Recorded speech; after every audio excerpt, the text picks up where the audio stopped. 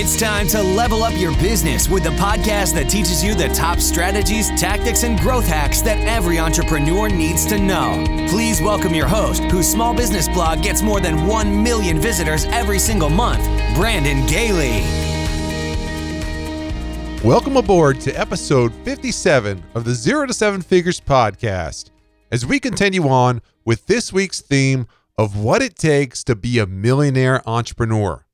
Today, I will be revealing the 10 rules for a great business idea via an infographic on my blog. Let's get right into it with rule number 1. You are passionate about the business idea.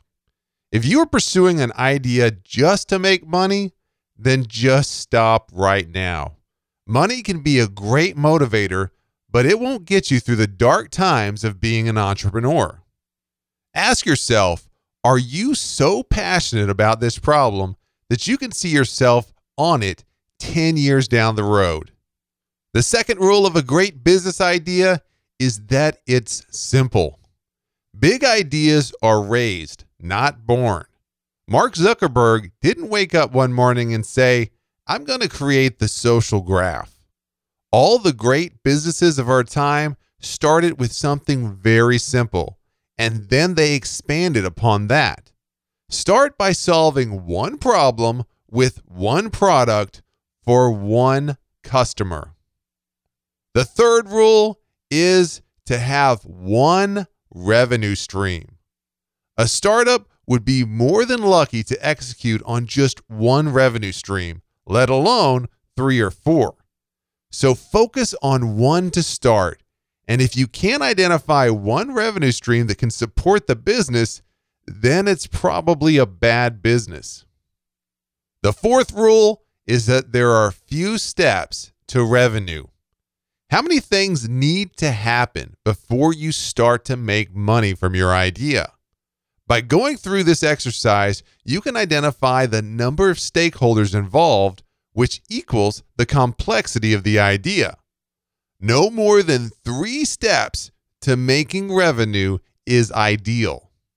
The fifth rule is you need to know the customer. From the outset, you need to intimately know of one very specific archetype who desperately needs your product. And there's nobody you know more intimately than yourself. That is why so many great businesses have been formed from personal need.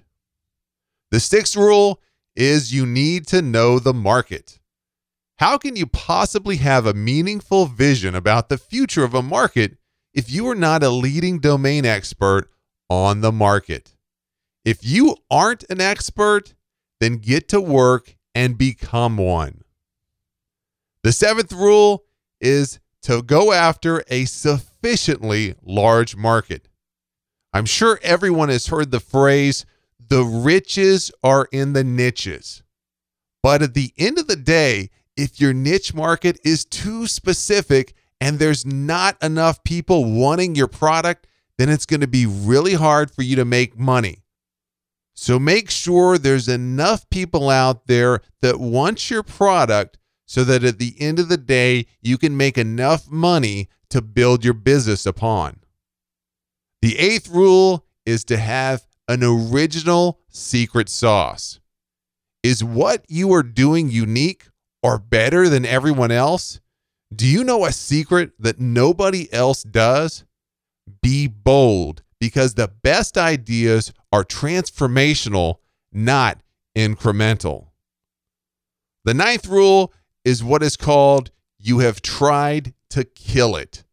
Positive reinforcements are very easy to find.